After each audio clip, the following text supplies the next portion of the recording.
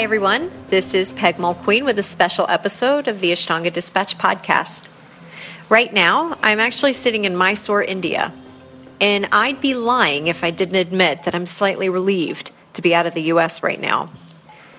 This election has left me feeling beat up, fired up, hopeful, and hopeless, all at different times.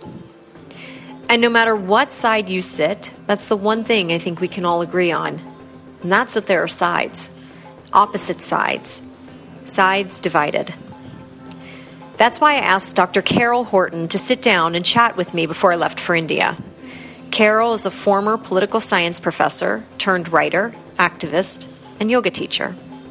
Her work is at the intersection of mindfulness, social science, and social justice. So if there was anyone who I felt could help me sort through current events, my emotions, and help me understand what I can do going forward, it would be Carol. I know many of you have been feeling the same, and probably even more so today, the day of Donald Trump's inauguration. And though I was at first relieved to be half a world away, I admit, part of me wants to be on the ground with you, adding my voice to yours peacefully and powerfully. Maybe in a way I am with this podcast. But either way, real change doesn't happen in a day, or through a march, or even through one election. It comes when we decide to change ourselves, looking at our own behavior first and committing ourselves to being different, or at least being open. That's how we'll start to make a real difference. Here's Carol Horton with more.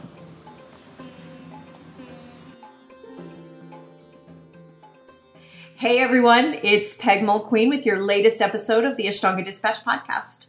Today I am speaking with Carol Horton, who is a former political science professor turned author, consultant, and yoga teacher. I think we should also add activist in there too. Carol has a strong voice and she's not afraid to use it. She's taught yoga in a county jail, a center for homeless women, a residential foster care facility, and her most recent book is the first in a series of yoga service best practices entitled Best Practices for Yoga with Veterans. And if I'm correct, I do believe the cover features a good friend of mine, Dan Nevins. Oh, that's right? Correct. Yeah. You are right. And Catherine Thomas, who I work with at the Yoga Service Council. Oh, that's awesome. Yeah, Dan's a good friend of mine. So it's really, when I looked it up and I saw him on the cover, I was like, oh, that's so sweet. That's awesome. Cool. He's a big inspiration. Yeah, amazing. Carol, thank you for agreeing to come on the show. It was an act of faith of me writing to you. I was a little nervous. I hate talking, but I'm 50 years old. I've spent almost my whole life trying to avoid political subjects. No, seriously, conversations. I mean, forget about postings on social media. I would avoid talking politics as if my life depended on it. And now it's unavoidable. This election has left me reeling. It's left me feeling, when we talked before we started the broadcast, I think I told you, I feel like there are days when I want to scream, when I'm angry. There are days I want to put my head in a hole and not talk to anyone. I feel afraid. I feel sad.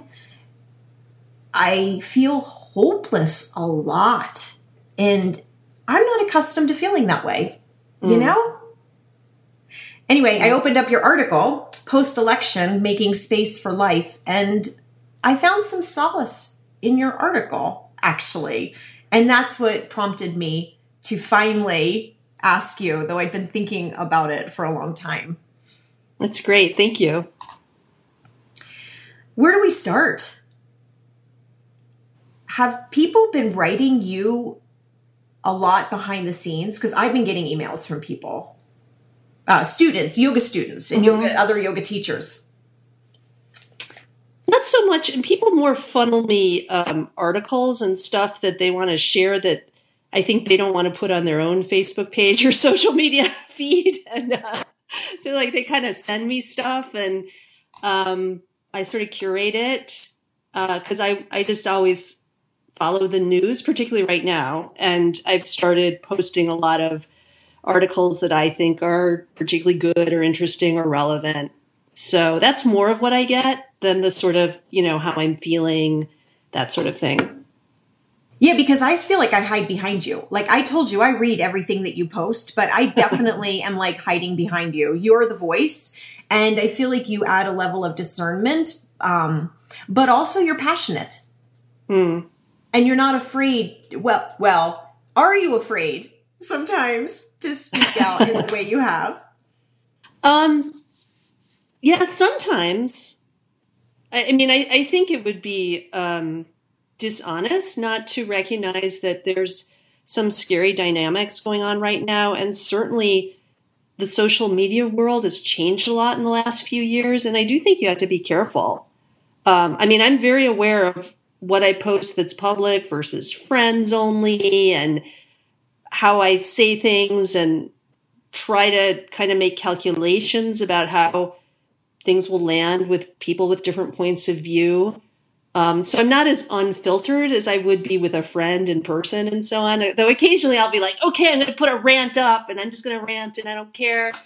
I try to hold back from being, angry and reactive. And, occasionally when I let myself go past that boundary, I always regret it. I think that's fine in sort of personal interactions. But when you're putting something out publicly, I think it's more useful to more people to be more tempered more of the time or to let the emotions be thoughtful. So I guess that's a way of saying, yeah, I'm definitely working through, if not always fear, though that sometimes comes up, but more often sort of an attempt to be diplomatic and sort of careful, without being self-censoring. So it's a dance, I guess.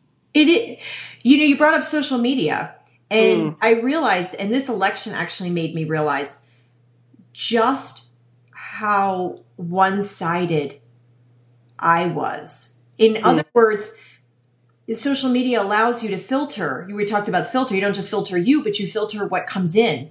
And right. I freely use that filter. Like I definitely funnel and tunnel. I know what I read, and I have narrowed myself into a place, and I didn't realize it until this election season, how much I had narrowed myself that I wasn't actually aware of the climate. Do you think that was something other people experienced? Oh, yeah. And it is, social media amplifies just real life. So totally, like on social media, as we know, Facebook and other platforms have algorithms to give us what we're more likely to engage with, because that's how they make money, by levels of engagement. And then we also, certain things we don't want to deal with. And then, so we unfriend people or don't click on certain things. And it all adds up to, we all have our specialized little tunnel. But beyond that, I'm very much more aware now of just how even in my whole life, I have not been as understanding as I thought I was of different points of view that are very powerful in the United States. I thought I was understanding. I come from a social science background, so I've actively tried to understand different parts of our political culture and so on.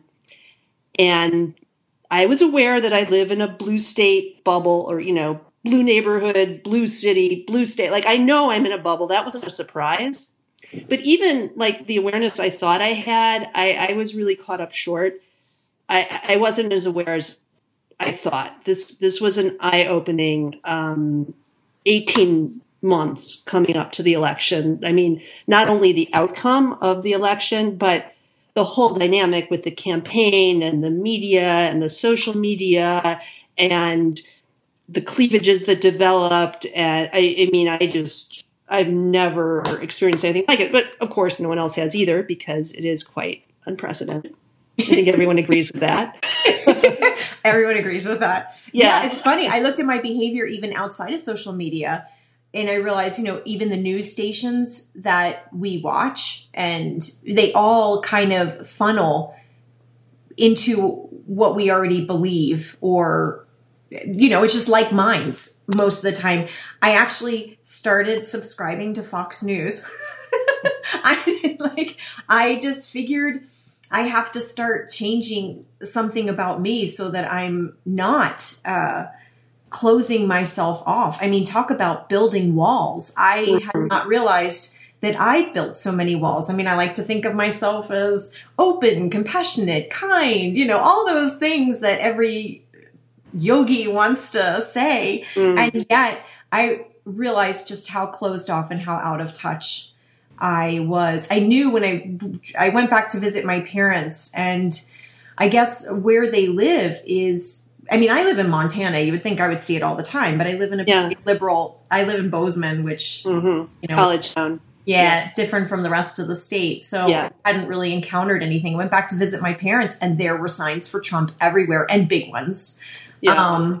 And I started listening to what, my dad's friends had been saying at the Legion and things like that, and realized that there were people definitely that felt very left out and behind, and that I could come off sounding like an elitist when I spoke. And that was disturbing to me, enough for me to subscribe to Fox News, so that I could stay better informed.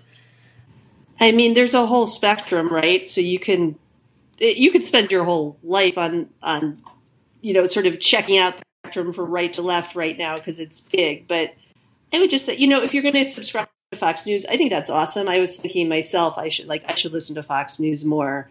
I'm very much in the liberal media establishment world. Like, I listen to NPR, I read the New York Times, I read the Washington Post, and then, I go more left. I read Mother Jones. I have started reading more of the conservative, some of the mainstream conservative stuff like National Review, and then also poking around a little in the more radical right world online. That would be scary. I can't even to educate myself.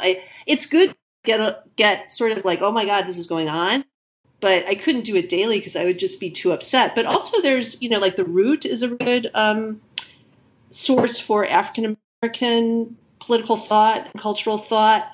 There's so much out there. It's it can get overwhelming, but I do think spending some time sort of familiarizing ourselves with at least some of the different coordinates, and it's more than just sort of conservative liberal, right? I mean, that is just still a really small part of the larger world. And then there's a lot going on that I think is cross-cutting, which is good, of different categories. And hopefully there'll be new stuff coming up that right now none of us can pigeonhole or foresee, because I think we really need some new ideas and movements, politically and culturally in this country.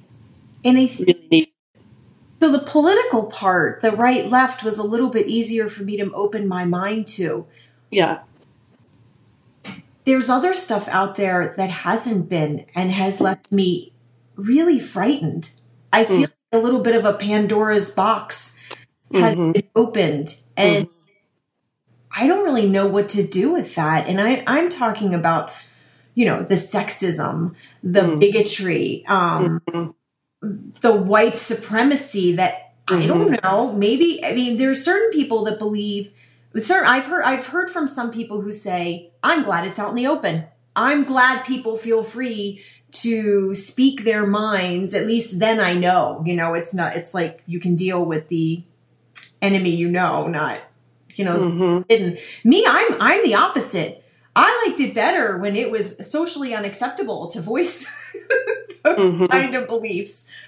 What are your thoughts? Yeah, it's so complicated. I mean, I think that there is, I guess I would say, I feel both at the same time, not either or. So part of me feels like, yes, it's true. A lot of America, and particularly certainly white America, we kind of convinced ourselves that things were a lot better than they were. So having a wake-up call is a good thing. On the other hand, what's also true is that I think the assumption that, like, if people are voicing racism more openly now or championing white nationalism more openly now, that was always there and it's just a voicing is, I would guess, quite factually wrong. I mean, social movements build, ideas build. So sometimes, yes, there have always been those people who have those ideas, but they were very marginalized. So now, yes, they can step forward, so that doesn't change. But then there's other people who I think are more sort of influenced by, it's like a contagion that can spread. So I'm really unhappy, not me personally, but say I'm someone who I feel really unhappy. I think things are really wrong. I feel dispossessed. I don't really know how to explain it to myself. But then something comes along and it's like, this is the explanation. Not only that, like, here's a movement you can be a part of, and now you can feel more empowered, and now you have a community, and now, so I'm going to be pulled toward that, right? And then the more it gets legitimacy, and the more it's like, oh, it's okay. Like, these unbelievable misogynists can now go on speaking tours around college campuses, which is actually happening, which is just like shocking what people are saying. Or these white supremacists can now have meetings in DC and have it covered by the mainstream media because they have some connection to the incoming administration. So that makes it newsworthy rather than just, so marginal. Why should we cover this? That gets it out more. It continues to build. I mean, I think it's really important to delegitimize and not accept and not normalize those developments. Because the more we say, like, oh, well, now it's just one in the open that was always there. I mean, there's a way in which that sort of opens the floodgates more. It's like, okay, some of it was always there, but it's building, and that's bad. We don't want that to happen, It's building, and that's bad. I like that. Yeah. It's funny. I'm going to read you a quote that I got from your last article because I thought it was so beautiful.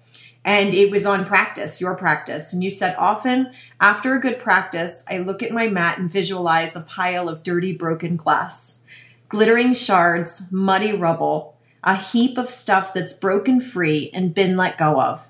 It's not a pretty metaphor, but getting rid of shit that's constricting and clogging your psyche doesn't lend itself to beautiful imagery.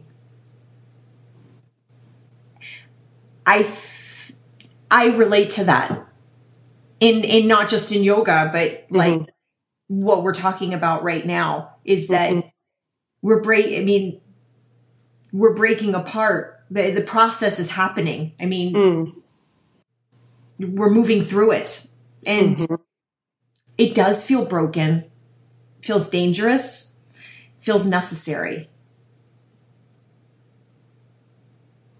But I don't know what to do with it still. Yeah. I mean, yeah, I feel the same way, right? So, I mean, on the one hand, that sort of processing, I do feel as a yoga practitioner,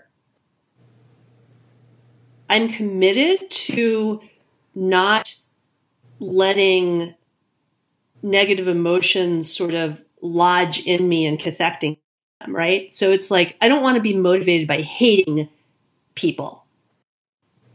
I think it's fine to hate certain actions or ideas, but, to actively hate others is not something I want poisoning my being.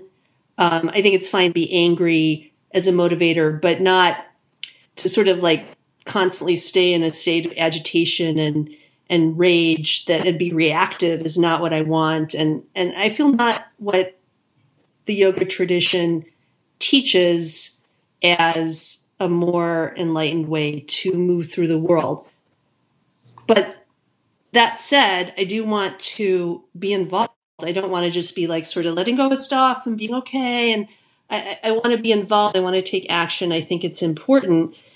And I know I and a lot of my friends are asking the same question: what is the best thing for us to do? Because when the election was going, for me, there was an easy answer. It's like, okay, if I want to get more involved, I'll make phone calls for my candidate. I'll go canvass. I'll go door to door. I'll go.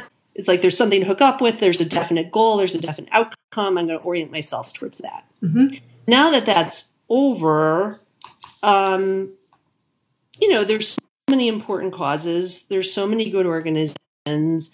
There's so many decisions to be made about what's the best use of the time and resources that I have.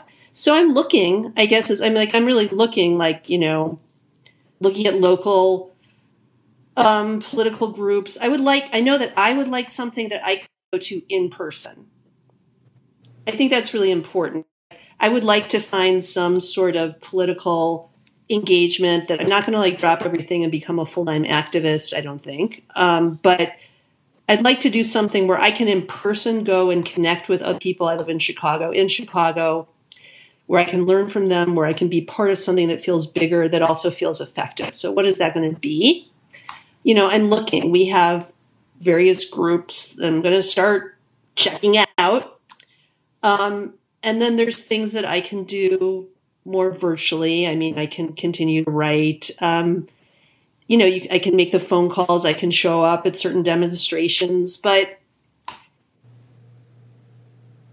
to me, it's a big question mark, really. I only have so much time and energy that I'm going to devote perhaps to political work, and that maybe that'll change. But what's the best use of it? What do I really believe in? What feels effective? Because it's hard to keep putting your energy into something if you don't feel it's effective. And it's tough, for me, if it were easy to simply join the Democratic Party more actively and help push it in the direction that I would like to see it go, I would do that. But it's actually not easy to do that. It's not a party that has a grassroots infrastructure at this point. And often if you live somewhere like I do in Chicago, there's a whole sort of world of politics and machinery and so on that is really not something that I feel capable of negotiating, or do I really even want to? That's not. So, yeah, I'm looking, and I just feel like if we stay active and receptive and look actively for the best way to put our energies, there's going to be a lot of stuff coming down the pike in 2017. And I think there will be ways to get involved. But I do think it requires thought and time and energy just to decide where to funnel ourselves, unless we're already people who are really, enmeshed in something that we think we want to stick with and that's very compelling to us. No, I think you brought up some really good points. And I think that's part of where the hopelessness and overwhelming feelings come from when a number is so large, when it feels so infinite and big, such as the next 4 years. Like you said, when we had something tangible we could do, and that was either canvas or, what, even vote, even just like you knew your vote, your day was coming, or talking to neighbors and whatever it is you were doing, there was something you could do. There was a goal really that was in mind that we were working towards. And there was a sense of togetherness and community around that. There is less of that now because, election day is coming, and this will probably be aired, or election day has come, but inauguration will be, is right around the corner. And it feels like 4 years of a big abyss and not knowing kind of what to do. And I like what you said, in person. I like the in person. I think we can get stuck behind computers and think that likes and shares are enough. But as you and I both noted, that's in a tunnel, of like-minded people. What's that really doing? It's just a collective, we're just reinforcing each other. That's it. It's not really making a big difference, but actually going out and being with, and it doesn't make you feel connected sometimes. I mean, social media does in some way, but in other ways it removes us. Yeah, I think it has a role. I mean, I think that to some extent, connecting with like-minded people and feeling bolstered or just networking is really useful. But once you get into that tunnel thing exclusively, I think that's problematic. Also, I just think that in person, it's a different experience. It's a different energy. It's irreplaceable. And I feel that it's important. And I mean, I do think there's also just the uncertainty of what is really going to move and what's not going to move. So, Trump has always had a not very coherent, shall we say, plan that he put forth about what he wants to do. And even some of the big pieces of it have already been abandoned before he gets into office. So, for example, lock her up. And it's like, no, I don't really want to bother Hillary anymore. Drain the swamp. No, I don't really want to drain the swamp. The infrastructure thing, how's that really going to happen? The people he's appointing to major federal agencies, many of them are dedicated to wanting to dismantle those, but years of experience show that it's not that easy. To what extent will the Trump administration stay within the boundaries of established norms and laws, and to what extent will they run roughshod over them? We just don't know. So, the deporting undocumented immigrants, et cetera, is that going to really happen on a big scale? I mean, who knows, right? So, I mean, I think in part I'm figuring that a lot will happen, or there will be big pushes to try to make certain things happen. They're talking now about passing legislation that would make it legal to discriminate against LGBTQ people on the basis of religious beliefs. Will that get passed? There's all sorts of things. So kind of, I guess I'm thinking, like, depending on what actually gains momentum, I think it's going to be a work of opposition a lot. But hopefully in that process, there'll also be a creative dynamic that gets generated, because I think it's important to say what you're for, not just what you're against. But I think a lot of it will be opposition in the next few years. And, what will be most compelling that I could be involved with on the ground where I live. We have a lot of Mexican Americans. I don't know. We'll see. How do we know where would people start to look for groups? I mean, you're talking about checking out more grassroots communities there in Chicago. Where would anyone else in the country, where do you look? I mean, if you've never been active politically, if this is kind of your first toe in the, you're like, oh my gosh, I know I have to do something. Now what? Yeah. Well, where would you suggest starting to look? That's a good question. I mean, I think, actually, like, the internet's a good tool. Mm-hmm. I mean, I've connected with certain organizations that I want to start checking out through checking up what's available through meetups, emails I've gotten about certain progressive political groups that I haven't bothered to go to their meetings before, but I knew were out there. I've gone back and sort of looked at their stuff and put on my calendar. Talking to people who are in your area who know more politically than you do, who could plug you in, I think would save a lot of work.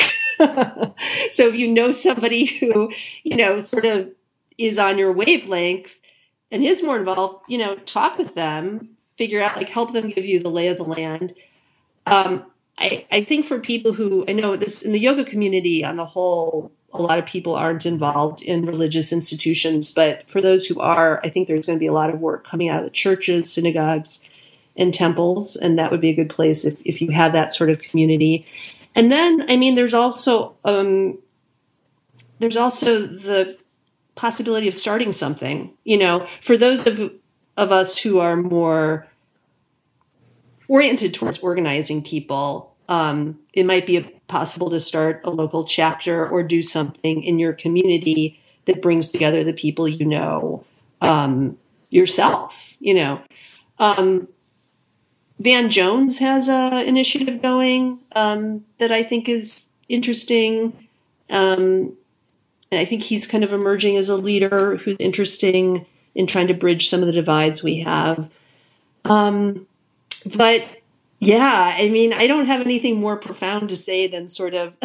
I guess that's what makes it grassroots, talking to people right? who know better, researching. No, I guess that's what makes it connecting with local institutions you're already a part of.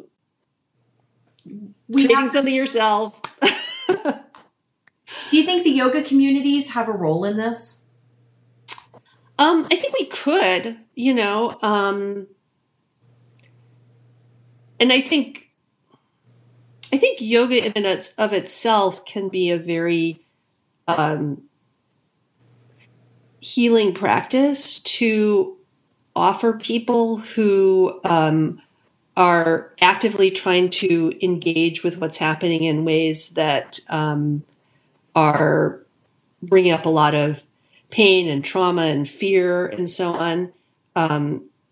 So I think, if you're an asana teacher who knows how to work in a trauma-informed way and so on, that could be a great thing to offer to activist groups if they're receptive to it, which I think increasingly people are.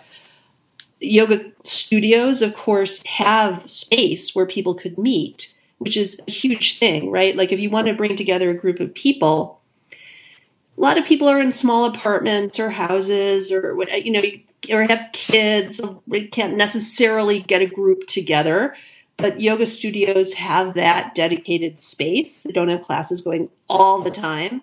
So that's a huge resource. There's also, mailing lists. There's also websites. So there's things that people know how to do or mobilize or tap into. And there's also, to some extent, a kind of shared culture and values that could be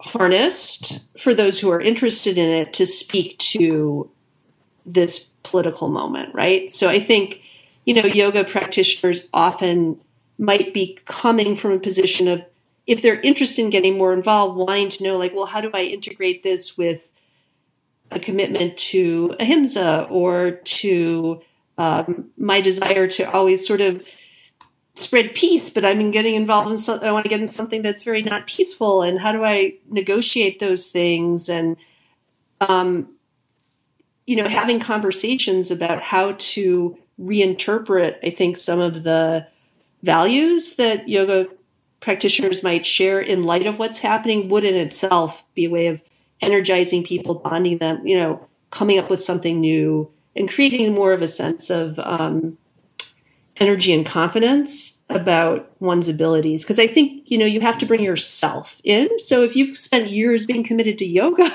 it's not like you're going to leave all that behind. Or, I don't think it would be the most useful thing to okay, well, that's no longer relevant. Throw in the trash. I think you have to kind of bring in who you are and think how do I integrate into this, what's happening now in such a way that's dynamic, that's creative, that's inspiring. That may mean changing your relationship with yoga, but I think in a way that evolves it, not in a way that rejects it, right? I know that after the election, I went through a lot of sort of why does yoga even matter to me anymore? It's I just drop everything and be an activist. This is so not important. But, the fact of the matter is that for me personally, I just can't get through even a couple of days feeling decent unless I practice yoga. It works for me really well. Physically, I feel bad if I don't do it. And then it's not just physical. It's just this emotional, psychological, spiritual, just like I talked about in my blog, sort of this psychic gunk that just builds up in my system. And the more I'm getting involved with all these kind of scary things that are happening, the more stuff I'm taking in. And pretty soon, I've always long said to myself, if it wasn't for yoga, I'd just be like a lot of people in this country on painkillers and antidepressants. Not that there's anything wrong with that if you need it, but, it allows me to be not only functioning, but energetic and have something to give, So I pretty quickly came around to the view that like, I should keep time for my yoga practice. And, I'm not going to give it up. And, I'm still exploring. I mean, I'm very involved in the Yoga Service Council and what I call the socially engaged yoga community, which I think the Yoga Service Council, which I serve on the board of, is part of, but it's like bigger than us. And it's a great part of the yoga world for people who have these interests and want to find a way in. I think that's another answer, is connecting with some of those people who are going to be asking these same questions. So like Yoga Service Council, Citizen Well, the Yoga and Body Image Coalition is more specialized. About the coalition and the council.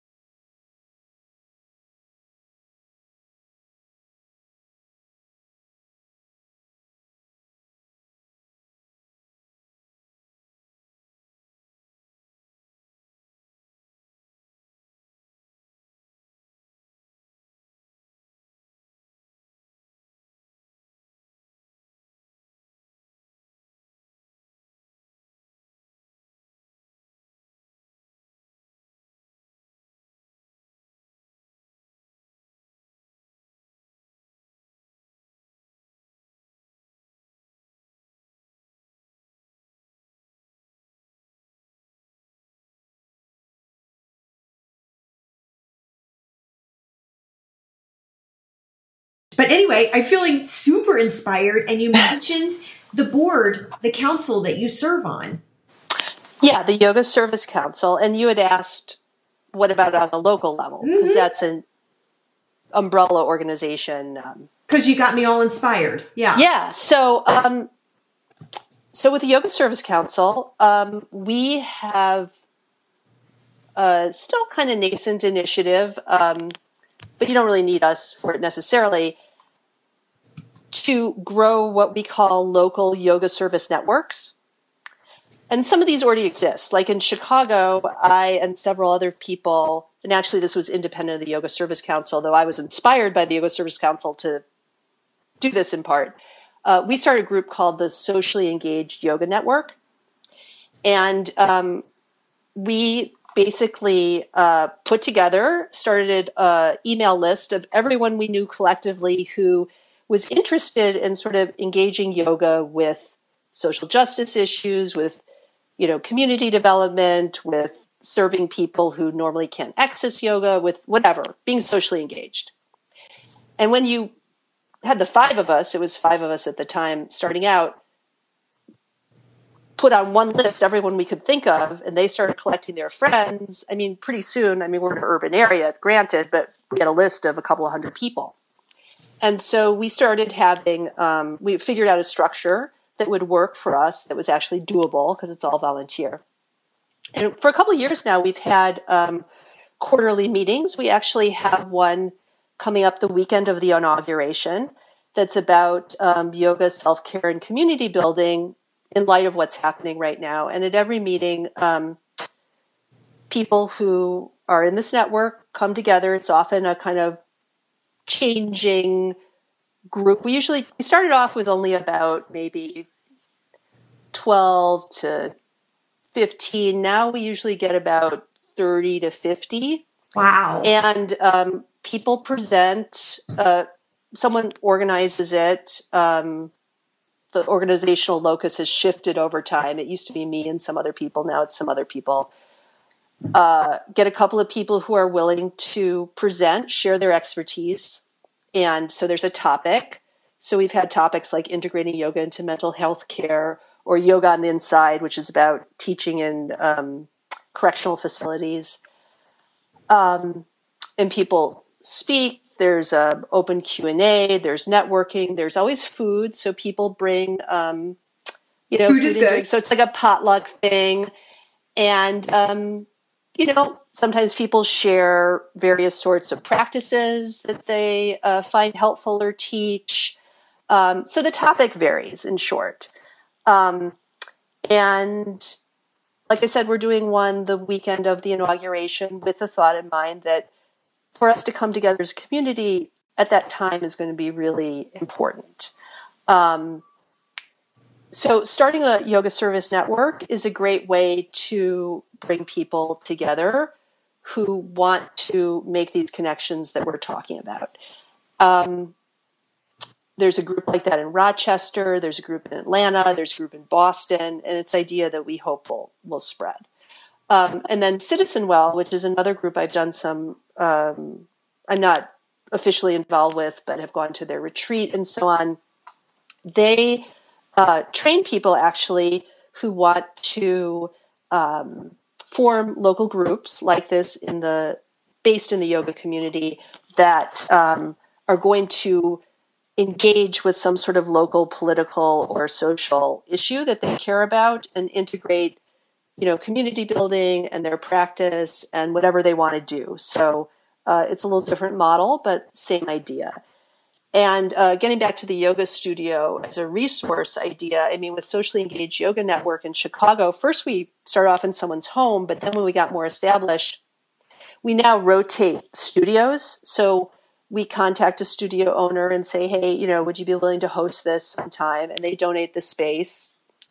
And since it's not always at the same place, no one's always, giving out that time and energy to donate the space. But people come to their studio, then, different neighborhoods, and it works. Yeah, it works really well. I can't tell you how inspiring the meetings are and bringing together people who really share your interests and want to kind of integrate yoga into their lives and into the world in a similar way, but of course yet are doing all sorts of different things. To bring together a community like that is just really inspiring. Well, I think you've totally inspired me. I think I think before I talked to you, I was just really grateful. I'm leaving for India on Tuesday for 2 months, and I guiltily was so happy that I was leaving for a few months and could turn it off. And because I was in that place, I'm still really grateful to be going to India. But after listening to you, I actually feel incredibly inspired and enthusiastic about perhaps coming back here to Bozeman and starting something just like this. Like it's Yoga Service Council. I love that idea. And I don't know why it never occurred to me that I could actually be someone to organize. Well, it's a lot to take on. It's definitely good to have people to work with. But it is quite doable, right? And to have just even one or two other people who, are on board and can support and help. It's just, then you've got a nucleus and things build. Also, where you are, I would add that you've got a university there, and that's another resource. Like our Rochester Yoga Service Network is very integrated with a local college there.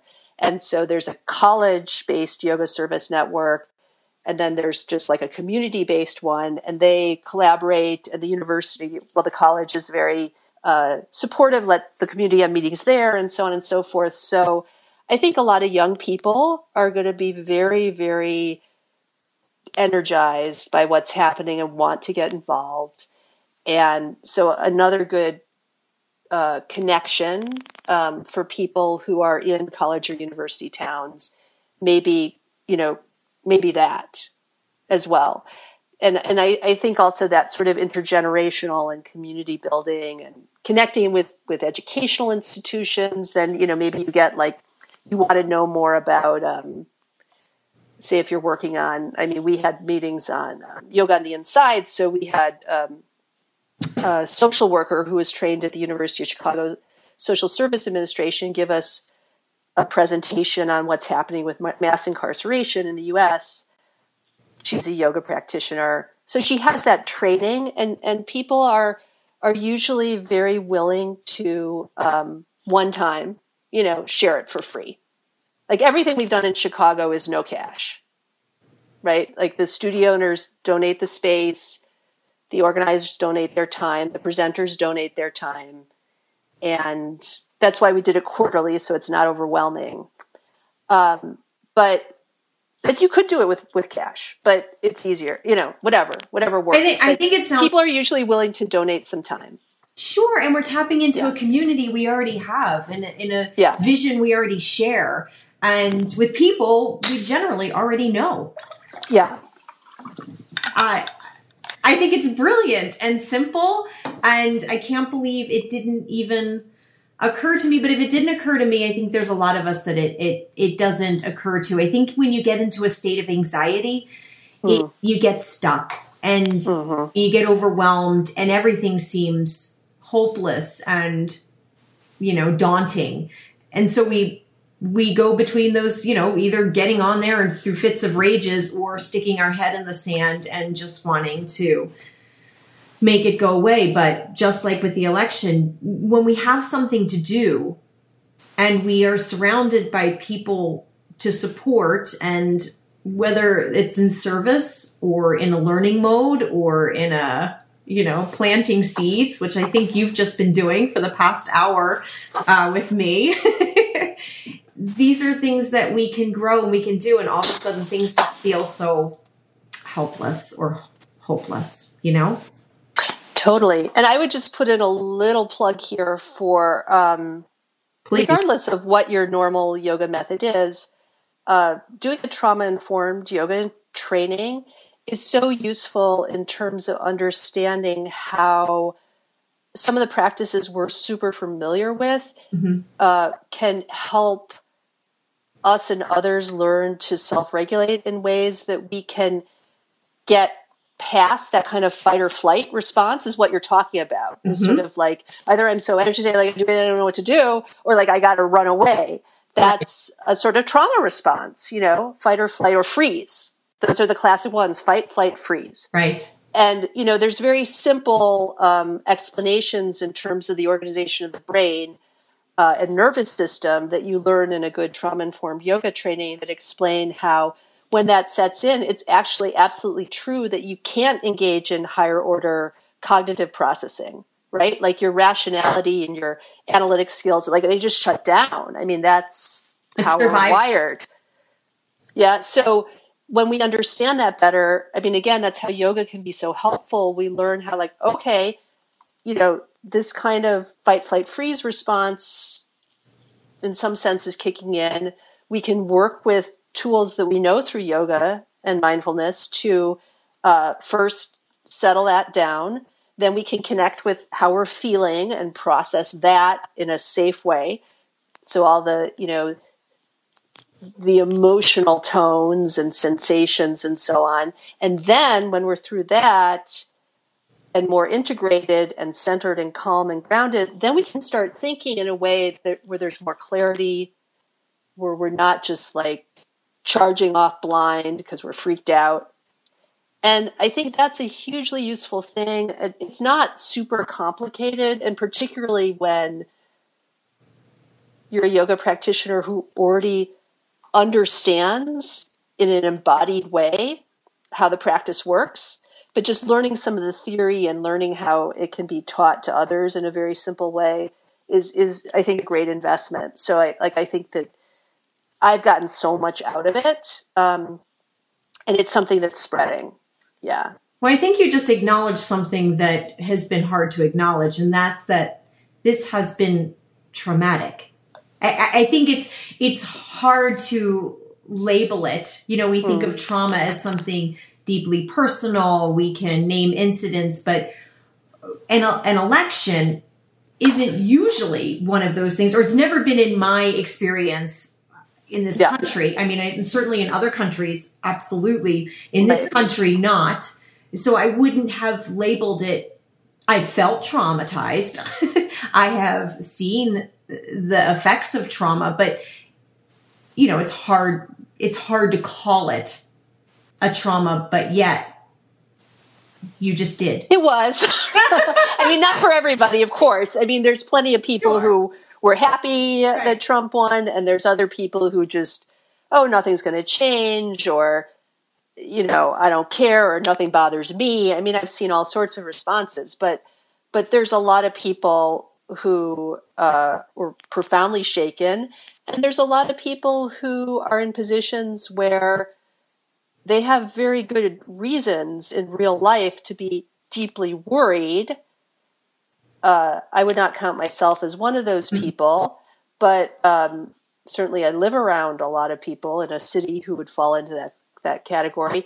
And there's also, of course, people who've actually personally experienced some more, you know, hate crimes in their lives, or just harassment or negativity, or, you know, like we were talking about this sort of, now it's okay to be more open about your racism or whatever it may be. I mean, there's definitely people who have already personally experienced that, and that on top of everything else that's happening in the big picture, I just, you know, it would definitely be traumatizing. I mean, trauma, you don't want to throw around the word too lightly, but it is a word that refers to experiences that overwhelm us in ways that make us feel like we can't be safe no matter what we do, that our sense of meaning in life has been, you know, sort of sabotaged in a way that we can't control, and that's profoundly upsetting.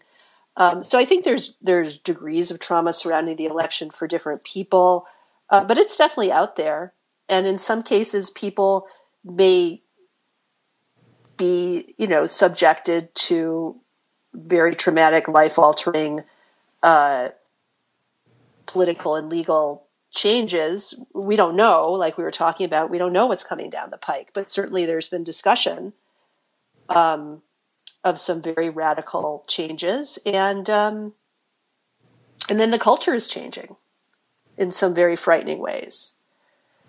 Well, I appreciate you calling it what I mean. That's what I do appreciate about your writing. I appreciate about what you put out there.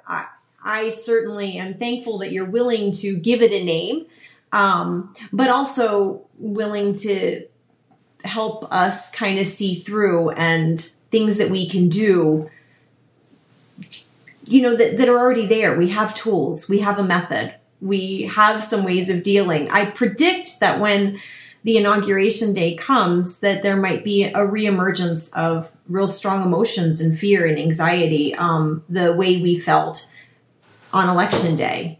Yeah. And so I think this will be timely, our talk. Yeah. I mean, who knows what exactly will come. I mean, I know there's going to be a lot of protests as well. And you know, I'm always worried about violence breaking out in ways that will, you know, really be, yeah. I don't know, you know, what's coming down the pike, and no one does, of course, no one does. But it's a volatile situation, no doubt. No doubt. I mean, this is a historic time. Things have shifted. We're in new territory, and it doesn't look like friendly, safe territory for a lot of people. No. And it's not supposed to be, is the other thing, right? I mean, no one's pretending that it is going to be for everybody. It's not. So, yeah. We got our work cut out for ourselves, don't we? Yeah. And I guess all those 50 years of staying out of the political scene, I think those are over for me. I think it's time for me to dip my toes in the water, and I certainly appreciate you setting an example and sharing with me and all the listeners today of things we can do. And I don't know. I hope everybody continues to read your stuff. And your website is Carol Horton, PhD. Yeah. .com. Yep. So easy. Love it. Yeah, that's it. I encourage everybody to follow and to read, and your models that we talked about, the yoga service networking, the Citizen Well, can those be found on your website? No, those are let's see. I don't know because they're separate organizations. So www.yogaservicecouncil.org. Citizen Well is CTZNWELL, probably .org. Not sure. I'll put definitely on the web. No problem. Definitely on the web. Yeah. And by the way, I just want to show you. Nobody else can see this, but this is actually where I learned about you. I'm holding up Carol's book. I didn't mention this in the intro. The 21st Century Yoga, Culture, Politics, and Practice. And it's a collection of essays, amazing essays, really meaningful. Thank you. Yeah, I mean, it made me happy to see people in the yoga world, teachers, leaders, talking about subjects that are pertinent, not just politics, right? Body image, power dynamics. Gosh, there was you've been putting out a lot of good work, and the yoga community is a strong existing force. And for us to be engaged in dialogue and working together, I think we can't underestimate the powerful difference we can make when connected and together. Yeah, we can do a lot. I mean, I think we have important tools, honestly. And like I said, I think that there's a shared culture that hasn't been oriented by and large to political and social engagement at all, if anything, more the opposite. But there's no reason it can't be redirected. And in some ways, groups like we've been talking about, like Socially Engaged Yoga Network and Yoga Service Councils, all have already reoriented that kind of subculture in that direction. And I've seen it grow. I mean, just in the past 5 years, it's grown a lot. And so with these changes, with the Trump administration coming in, I expect this shift will grow further. And there's no expectation that I have that the entire yoga world is going to transform into being politically engaged. But I do think the number of people interested will grow substantially. I do think we have a lot of resources to work with, ranging from the basic practice to the concrete yoga studios and meeting spaces and all that, and more. And and I think if it's something that sustains us, our practice, that we're going to actually need it now more than ever. So I think my initial sense of I don't have time for this anymore was, I quickly got past that, right? Because having me break down into a mass of, tension and anxiety is not going to help anybody. No, we need you, Carol. We need you. And that's what happens if I don't practice. But we need you, and we need everybody out there. We need each other. Thank you so much for your time. I really appreciate this. Okay, great to talk.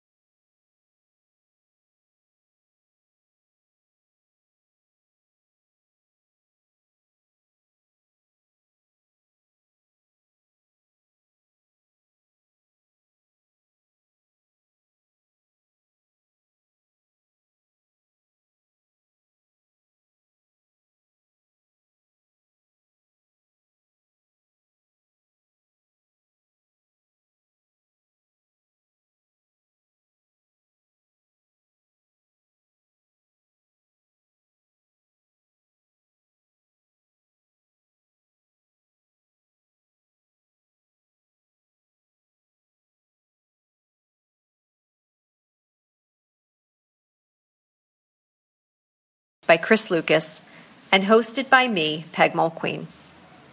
Thanks again for tuning in. And always remember, you're not alone.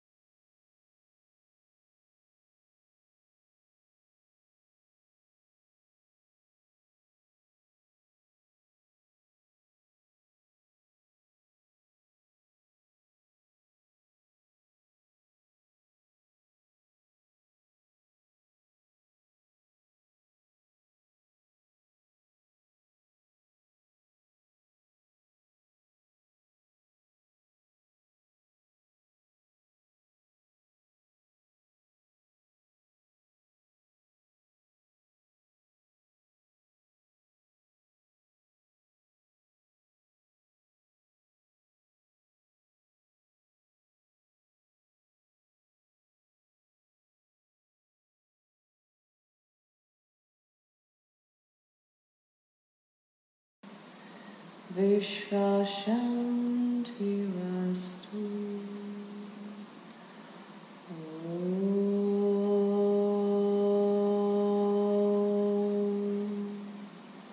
Shanti, Shanti, Shanti.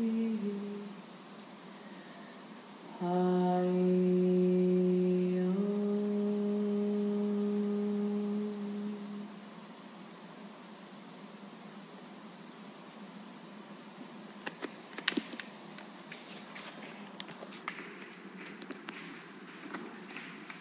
Mm-hmm.